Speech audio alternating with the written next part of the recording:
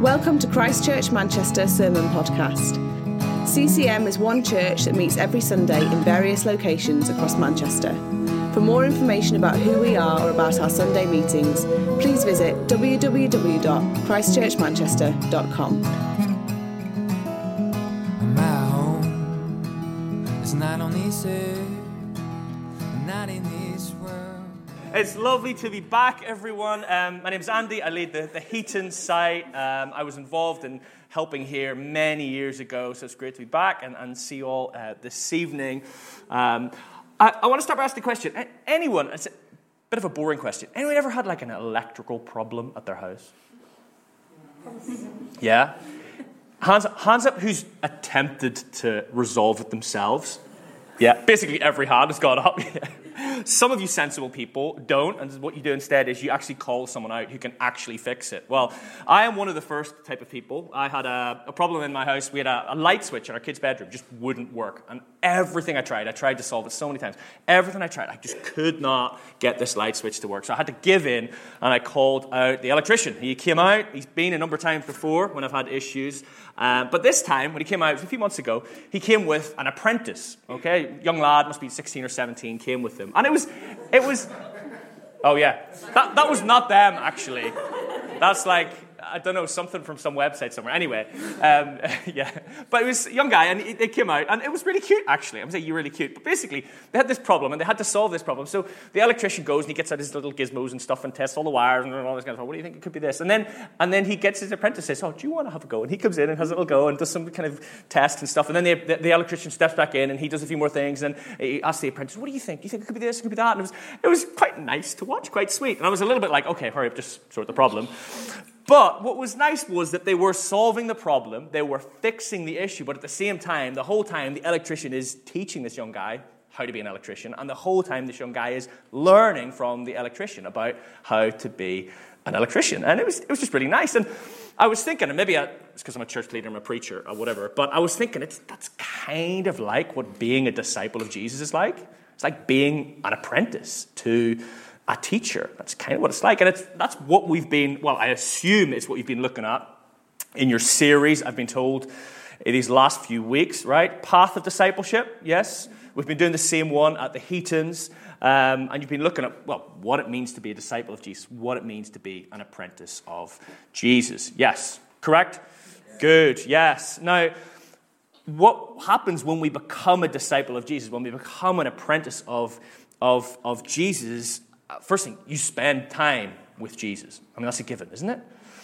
Next, what you do is you listen to him. You follow his instructions. You learn to do the same things that he did. That's what being a disciple or an apprentice of Jesus is all about. And if you do that consistently over time, what gradually starts to happen, and you normally are not the first person to notice it. Normally it's other people who notice this. But what gradually starts to happen is you start to become like Jesus. That's how it happens. That's how it works. You become like your master. And that's what we're going to look at this evening. We're going to look at what it means to become like Jesus. We're going to look at becoming like Jesus. And what I want to do this evening is just focus in on 4 super short parables that Jesus taught in Luke chapter 6. And I want to use these 4 parables to basically get us to all ask 4 questions of ourselves.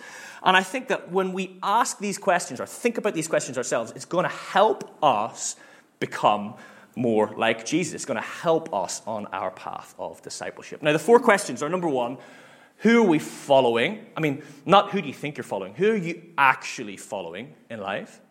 Number 2, what are our blind spots? We all have them. What's in our heart? And what are we going to do? Those are the 4 questions I want us to focus on this evening, and then we're going to hand back to Dana and continue to worship. So first question. So who are we following? Jesus says this, Luke 6, verse 39. Can the blind lead the blind? What do you think? No. And that's what Jesus wants. He wants a response when he's asking this. Will they not both fall into a pit? Will they? Yes. They're not going to end up anywhere good.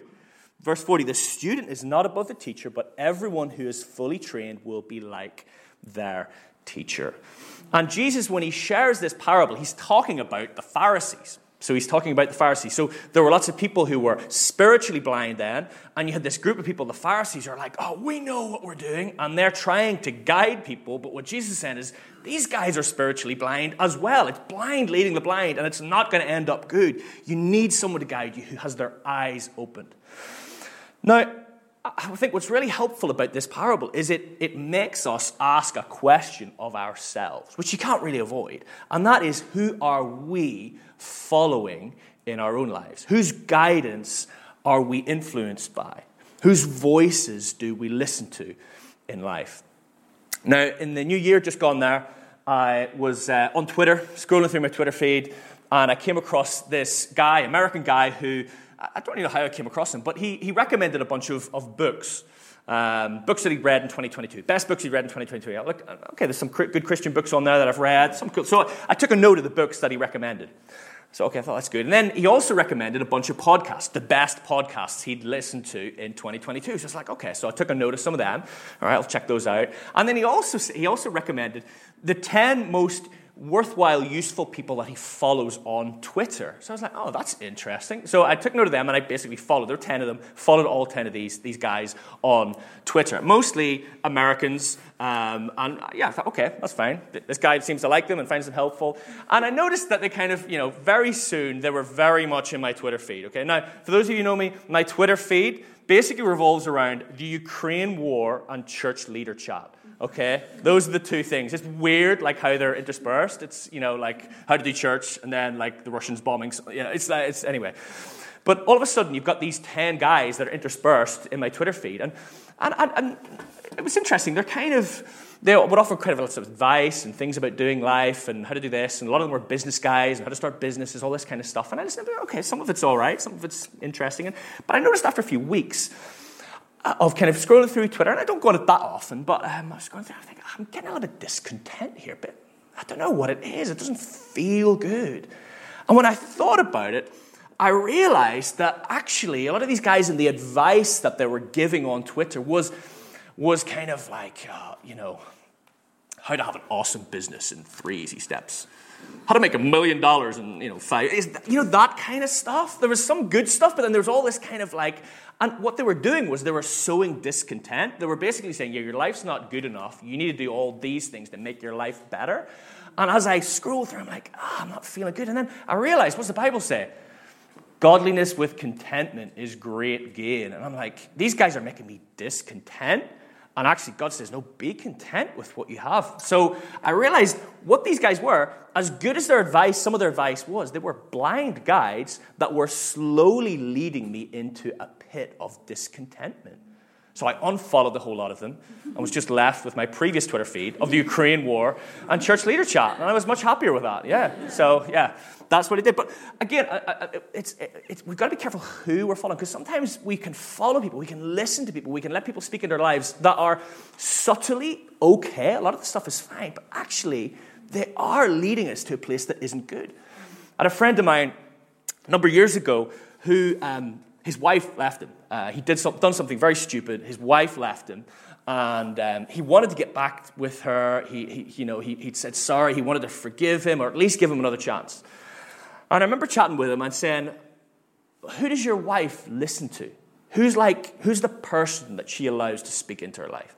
He says, "Oh, she's so close with her mom." I was like, "Okay, tell me about what her mom's like. Your wife's mom." His wife's Christian. He says, "My wife's mom. She's not a Christian." To be honest, she's pretty cynical about life and everything. I said, okay, so she speaks into your wife's life? Yeah. Okay, from what you know of your wife's mom, what advice do you think she is giving your wife right now?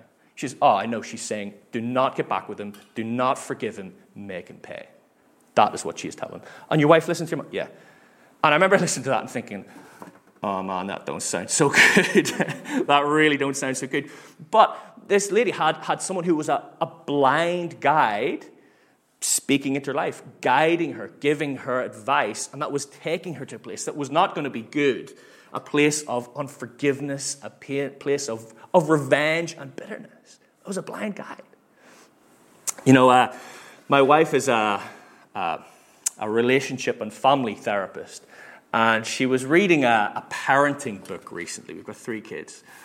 And honestly, I don't know if you ever read parenting books. The title of this parenting book is the grandest title of a book I have ever heard, right? The title of this book is a secular parenting book, kid you not. The title is The Book You Wish Your Parents Had Read. Subtitle, and your kids will wish you have read. Okay, it's basically, and this is the best advice on parenting ever.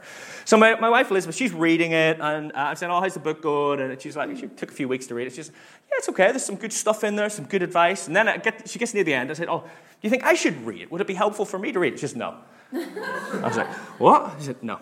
I was like, why? She says, well, even though there's lots of good stuff in there, the underlying premise of the book is just wrong.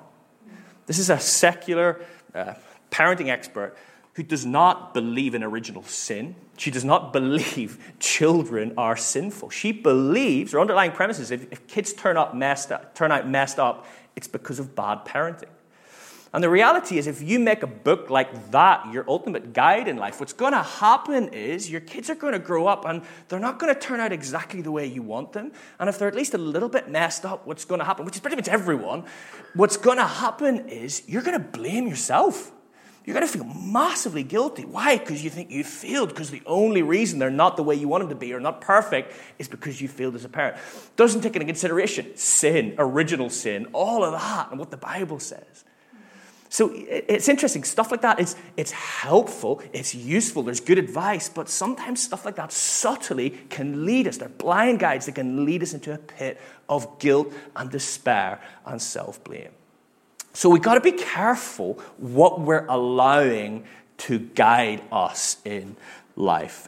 What we need a guide that's not blind, but we need a guide who can see, yes, who can help us avoid falling into pits. Can anybody tell me who that might be? Jesus. Yes! The correct answer is always Jesus. Yeah, we did this morning when I was preaching at the Heatons. And the correct answer for every answer was Jesus. And then I did a question at the end, and it wasn't Jesus, and it weirded everyone out. Yeah. But the correct answer is mostly Jesus in these. But yeah, Jesus is our guide. Jesus is our guide, So when we get stuck into reading our Bibles, getting stuck in having some Bible reading notes that help us understand Jesus' teaching. We've got some good Christian books on the go. When we're speaking to other believers, other followers who can help guide us and give us good advice and point us to Jesus and point us to grace and point us to the gospel. These are the ways we allow Jesus to be our guide. Other guides, if they're not based on Jesus' teaching, they're blind. They might seem okay, and you might be able to glean some stuff from them, but ultimately, making them the ultimate guides in our life is going to lead us into a pit. Jesus is the only one that can see to be a guide that will help us to avoid falling into pits. So that's the first question I think is really helpful for us to think about. Who are we following? Who are we actually following in life? Second question I want us to think about is, what are our blind spots? Jesus says in Luke 6, why do you look at the speck of sawdust in your brother's eye and pay no attention to the plank in your own eye? How can you say to your brother, let me take the speck out of your eye, when you yourself fail to see the plank in your own eye? You hypocrite. First take the plank out of your eye, and then you will see clearly to remove the speck from your brother's eye. Now, we all have blind spots, don't we? You may be someone who thinks they're a really good listener, and then you speak to some of your friends, and they're like, they're not a good listener. They talk all the time and never listen at all. It can be a blind spot. You might think you're a really caring person, and then you ask some of your friends, they're like, yeah, if you mean care for themselves. We can think we're good at certain things. We can think we're really patient, but actually, when you speak to people around us, we're not actually patient. We can all have blind spots. And it takes real courage and humility to ask some close friends of ours, hey, look, what weaknesses do I have that I can't see? What are some of the things I can't see? What are some of the blind spots I have? And I think what this parable is saying here is once we realize our own blind spots, we're then in a much humbler frame of mind to help others see theirs. You don't come at it from a proud perspective when you've dealt with some of your issues, when you're helping someone figure out some of theirs. And that's why Christian friends are so important in this. Good Christian friends are so important in this. I had a friend of mine visit me just this last week. He came down from Scotland, stayed for a few days. And he's also a church leader. And he shared a situation he's dealing with in his church. And he shared the whole situation. I asked loads of questions. And then he basically was like, what am I not seeing, Andy? Is there anything I'm not seeing in this situation? And I was like, okay, well, actually, here's a few things you might need to focus on. And I did the same thing. I had a situation in my church. I shared it with him. I was like, hey, what am I not seeing? And he could share a few things with me as well. And we were able to help each other see our blind spots. Now, it's worth saying when you do that, do it with grace. Neither of us showed up with our list of, 10 things that are wrong with you. Okay, number one, it's about doing it with grace and love. That's very important. See, good Christian friends help us to see our blind spots. And we can also help them see theirs too. And that helps us become more like Jesus. Yes, correct answer. Now, it's just worth saying, those friendships don't develop overnight. Some of those friendships can take years to develop. Those friendships where you can really help each other look at your blind spots. Some of you might be thinking, I'm not sure I have a friend like that. And if that is you, that's fine. My encouragement would be, don't worry too much about that. Just be one to someone else. And if you're thinking, how can I be a friend like that to someone else? Well, here's a real easy tip that gets you halfway there, okay? Meet with someone, ask them lots of open-ended questions about their lives, all right? And listen to the answers. And whenever you're listening to the answer and you feel tempted to give them some advice or say, oh, the same thing happened to me, just kill those thoughts and ask another open-ended question. And just keep doing that, and keep doing that, and keep doing that, and keep doing that. And you know what? If you keep doing that consistently over time, you will be a good friend to that person. I will tell you, you will be a good friend. I think one other thing I've realized when it comes to friendship as well is is figuring out what type of friendships you have. So I always kind of think, if you think Jesus had 12 disciples, then he had like 3 really close disciples, and then he had 1 who was his absolute right-hand guy, that was Simon Peter. And I kind of think sometimes like that, thinking of our friendships a little bit like that. We might have 12 friends they're all friends, they're good, you like to hang out with them. Then amongst that, there might be a smaller group of say 5 friends that are just a bit closer. And amongst that group of 5, there's maybe 3 that are much closer. You can really share your life. And then there's 1 that's really close. You share everything with. And I think that's a really helpful thing to have. And what it does is it stops us placing too much weight on friendships that just can't hold that weight. You don't want to put stuff on someone. It's just that's not what we are. But I think that's a helpful thing I find. So, good Christian friends are really important when it comes to helping us seeing our blind spots. So that's the second question. Third question I want us to think about is what's in our heart? What's in our heart? Jesus continues, next parable, says this, no good tree bears bad fruit. Okay, makes sense. Nor does a bad tree bear good fruit. Each tree is recognized by its own fruit. People do not pick figs from thorn bushes or grapes from briars. A good man brings good things out of the good stored up in his heart, and an evil man brings evil things out of the evil stored up in his heart. For the mouth speaks what the heart is full of. Now, it's worth saying the heart, we often think is about our feelings. That's normally what it's used to refer to in our society. But back in ancient times, when the Bible was written, the heart referred to all parts of human existence. Okay, so your physical existence, your emotional existence, your thought life, your choices, all of that, the heart was the center of all of that. Your heart was who you were, okay? The center of everything. And our heart, the Bible says, is what influences our behavior. Which is why Proverbs chapter 4, verse 23 says, guard your heart, for everything you do flows from it. Guard your heart, for everything you do flows from it. Now, Jesus is pretty straight here in this parable. There's no kind of like nuance here. There's no gray area. He's pretty straight. You either store up good in your heart or you store up evil. And whatever you store up on the inside, that's what will eventually come out. Now, I say eventually because it doesn't always seem like that at first. Now, my dad, who's here, he always gets nervous when I preach because I always mention him, and he's like, "Oh gosh, be quiet! Don't stop talking about me." But my dad's here. My dad's an apple farmer, so I don't know how many thousands of apple trees he has. He's a huge harvest every year, and gets tons of apples, and then most of it goes off to Magners, Irish cider. Anybody ever Magners? That's my dad's apples. So there we go. Fun fact for you. But one of the things I had to do growing up, and I don't want my dad to correct me here. So one of the things I had to do was I would help, pick some of the apples. I didn't do it as much as I should have, okay? So I'll just, say that to Dad, all right?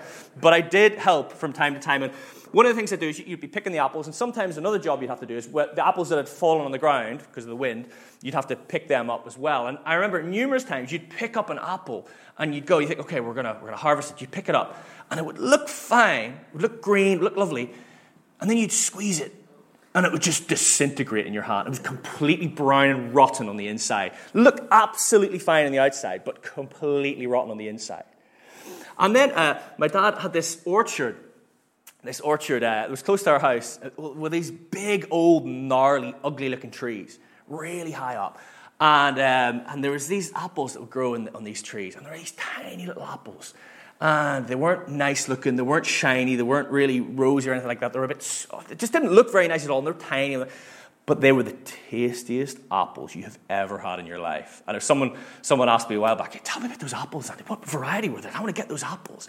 But they were the best apples ever. And we have that a little bit when it comes to our hearts, Like we've all heard of, people people who stand up in front of church and they look like the model Christian, the big pastor, they've got it all together, the person you think, oh, wow, they're such a good Christian. And then years later, it comes to light that the reality is they're angry, they're manipulative, they're a bully, they're deceitful. All this stuff comes out, really.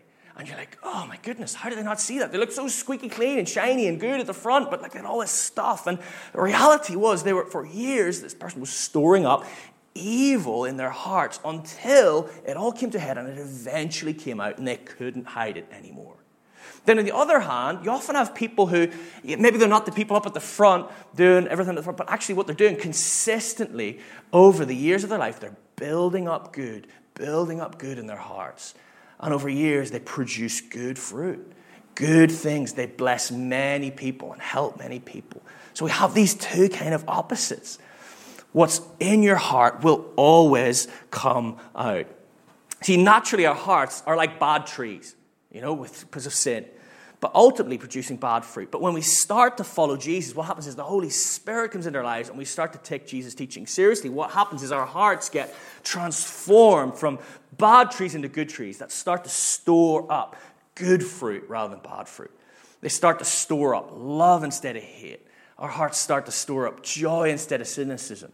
Our hearts start to store up patience instead of impatience. They start to store up kindness instead of stinginess. They start to store up goodness instead of judgmentalism. They start to store up faithfulness instead of fickleness. They start to store up gentleness instead of harshness. And they start to store up self-control instead of selfishness. AKA, the fruit of the Spirit, really. Our hearts start to produce the fruit that comes by the Spirit. And when that fruit starts growing in our lives, who do we become like? Jesus. Yes, not a rhetorical question. Yeah, I wanted an answer. Well done, Beth. And the answer is always Jesus. We do. But also, when that fruit starts to grow in our lives, people want to be with us. I mean, look at that list. When that's the fruit in our lives, that is attractive. People want that. People want to hang around it. People want to be with that. Okay, so that's what we want to see happen, that fruit growing in our lives. So fourth question, what are we going to do? Final question before we hand back to Dana. What are we going to do? Luke chapter 6, verse 47, famous parable that Jesus taught. Jesus says this, "Why do you call me Lord, Lord, and do not do what I say?" What a pertinent question for all of us. As for everyone who comes to me and hears my words and puts them into practice, I will show you what they're like. They're like a man building a house who dug down deep and laid the foundation on rock. When the flood came, the torrent struck that house but could not shake it because it was well built. But the one who hears my words and does not put them into practice is like a man who built a house on the ground without a foundation. The moment the torrent struck that house, it collapsed and its destruction was complete. So Jesus is basically saying here, look, put my words into practice, put my teaching into practice, and your life will be like a life that has got a firm foundation on rock. So when the storms of life comes, your life will stand firm. But if you don't put my words into practice, you're going to be like a house which has no foundation. And you don't need to be a builder to understand that that's not going to end well. Storms of life come, it's going to collapse. So just listening to Jesus' teaching, right? And where do we normally listen to Jesus' teaching? Here, at church. Just listening to Jesus' teaching and being like, oh, that sounds good, but not putting it into practice throughout the rest of the week. What Jesus is saying here, that's not just pointless. He's saying it's dangerous. Because what happens when the storm comes? The person doesn't walk out of the house and walk off. No, the house collapses on them. It's dangerous to do that. On the other hand, following Jesus' teaching, not just by nodding along, but by putting it into practice, that's the only solid foundation for our lives. Now, I'm not going to give you a list here of stuff to do, stuff to, right, put this all into practice. I mean, if you want a list of that, go read the Sermon on the Mount, Matthew chapter 5 to 7. Read the stuff in there. Take it seriously and think, okay, how can I put this into practice in my life? Stuff like giving to the needy. You read it in the Sermon on the Mount, think, okay, how can I give to the needy? It says in the Sermon on the Mount, pray. Think, okay, how could I put that into practice? How can I find some time to pray? It says, love your enemy. Okay. Who does not like me? How can I do something good for them? It's this kind of stuff of like, okay, I'm not just reading. I'm not going, oh, that's a good idea. I'm not like, okay, how can I do this? How can I put this into practice? It says, keep your word, keep your oaths. How can I make sure that when I promise to do something, I will do it? That's what putting it into practice looks like. Now, I'm not going to go into all the stuff, all that stuff, but I think just picking a few things and thinking, how can I put this into practice in my life? I kind of call these Jesus habits, just developing a few Jesus habits, things that you do just because you're a Christian. You've read it in the Bible and you're like, yeah, I'm going to try and do that. And the reality is when we do this, when we live a life trying to put Jesus' teaching into practice in our lives. Now, we don't always get it right, and we don't always get it complete, but when we're trying to do that through the Holy Spirit's help, what it does is it builds up a strength in us for when the hard times come. So that when suffering and pain and struggles come, we're strong enough that we can endure them, that we can get through them. And those times will come. A friend of mine, her parents, they're Christians, they're in their 70s, but this last 6 months, they have just endured, both of them separately, have just endured incredible chronic pain for various reasons, and actually a lot of disability. They haven't been able to move. They've been on the highest doses of painkillers possible. They're waiting for operations. They've just had an absolutely horrid 6 months of pain, debilitating, awful. Massively hampers their quality of life, massively hampers what they can do. Oftentimes they just lie on the bed and just can't move. I mean, awful time. Lovely Christian people, the parents of this friend of mine. But, I was thinking about it. They've practiced the teachings of Jesus for years and years and years. And, I really think what that's done is it's built up a strength in them so that they don't collapse when this hardship has come. And they haven't. It would have been so easy for them to just collapse in a cloud of bitterness and resentment, as happens with a lot of people. Why do I have to go through it? But they haven't. They've stayed hopeful. They've stayed joyful through it all. So I suppose what I want to encourage you is these practices of Jesus that we practice, the Jesus habits that I like to say, they don't just benefit you in the here and now. What they do is they build strength in you for the future, in a future moment when you're going to need that strength. So reading your Bible isn't just like, oh yeah, great, I get something for it now. No, it builds strength. Praying, all these kind of things build strength for the future. There's a lady in my old church back in Northern Ireland.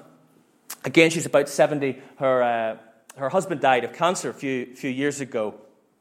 And I was chatting to her recently. She's like, I'm just really lonely. It's just really lonely. She's got friends, she's got people in church, but it's just the person she's lived her whole life with is gone. Really hard. But you know what? She's not been thrown off course. She's not fallen into despair.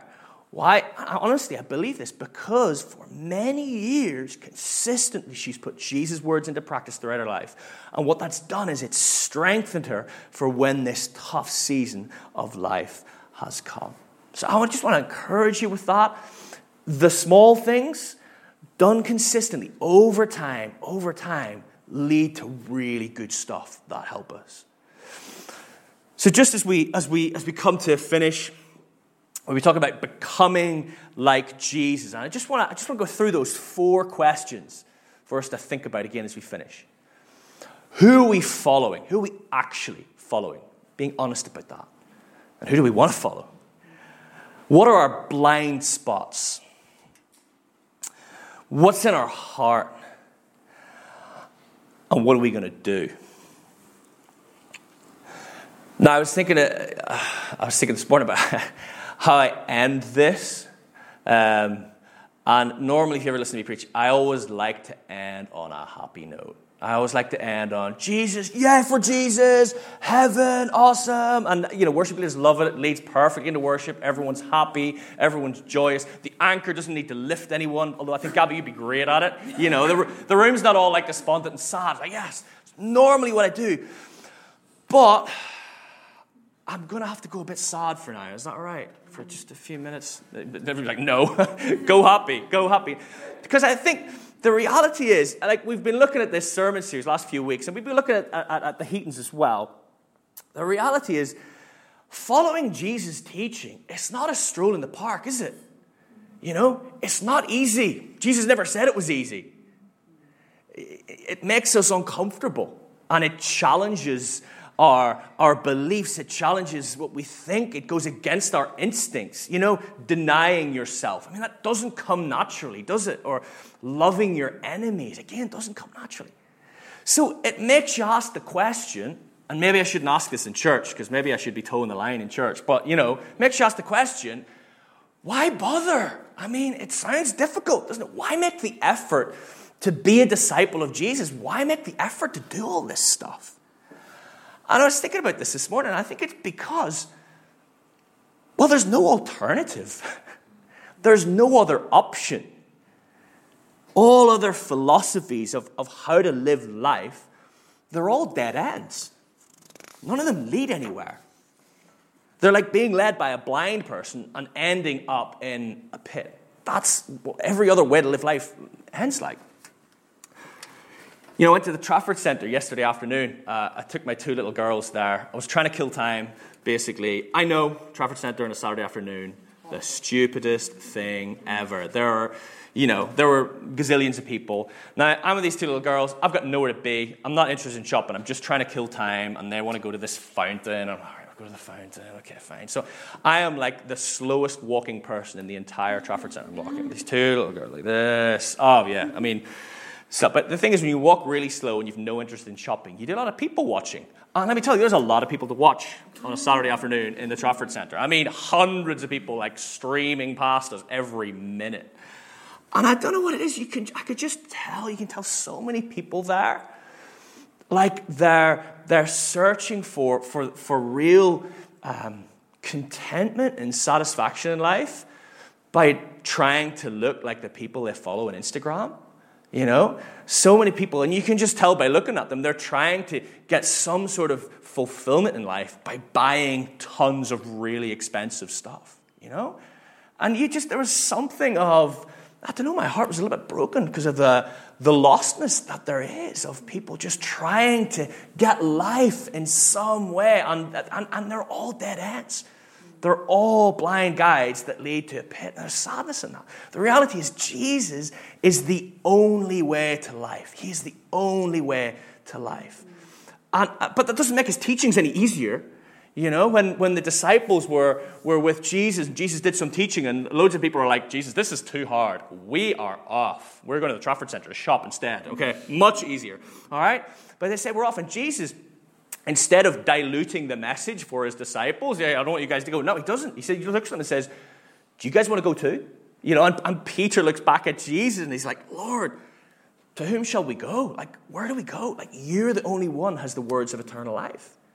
And that's the reality. Jesus is the only one who gives life. He's the only one who gives real life. He's the only one who gives eternal life. Amen?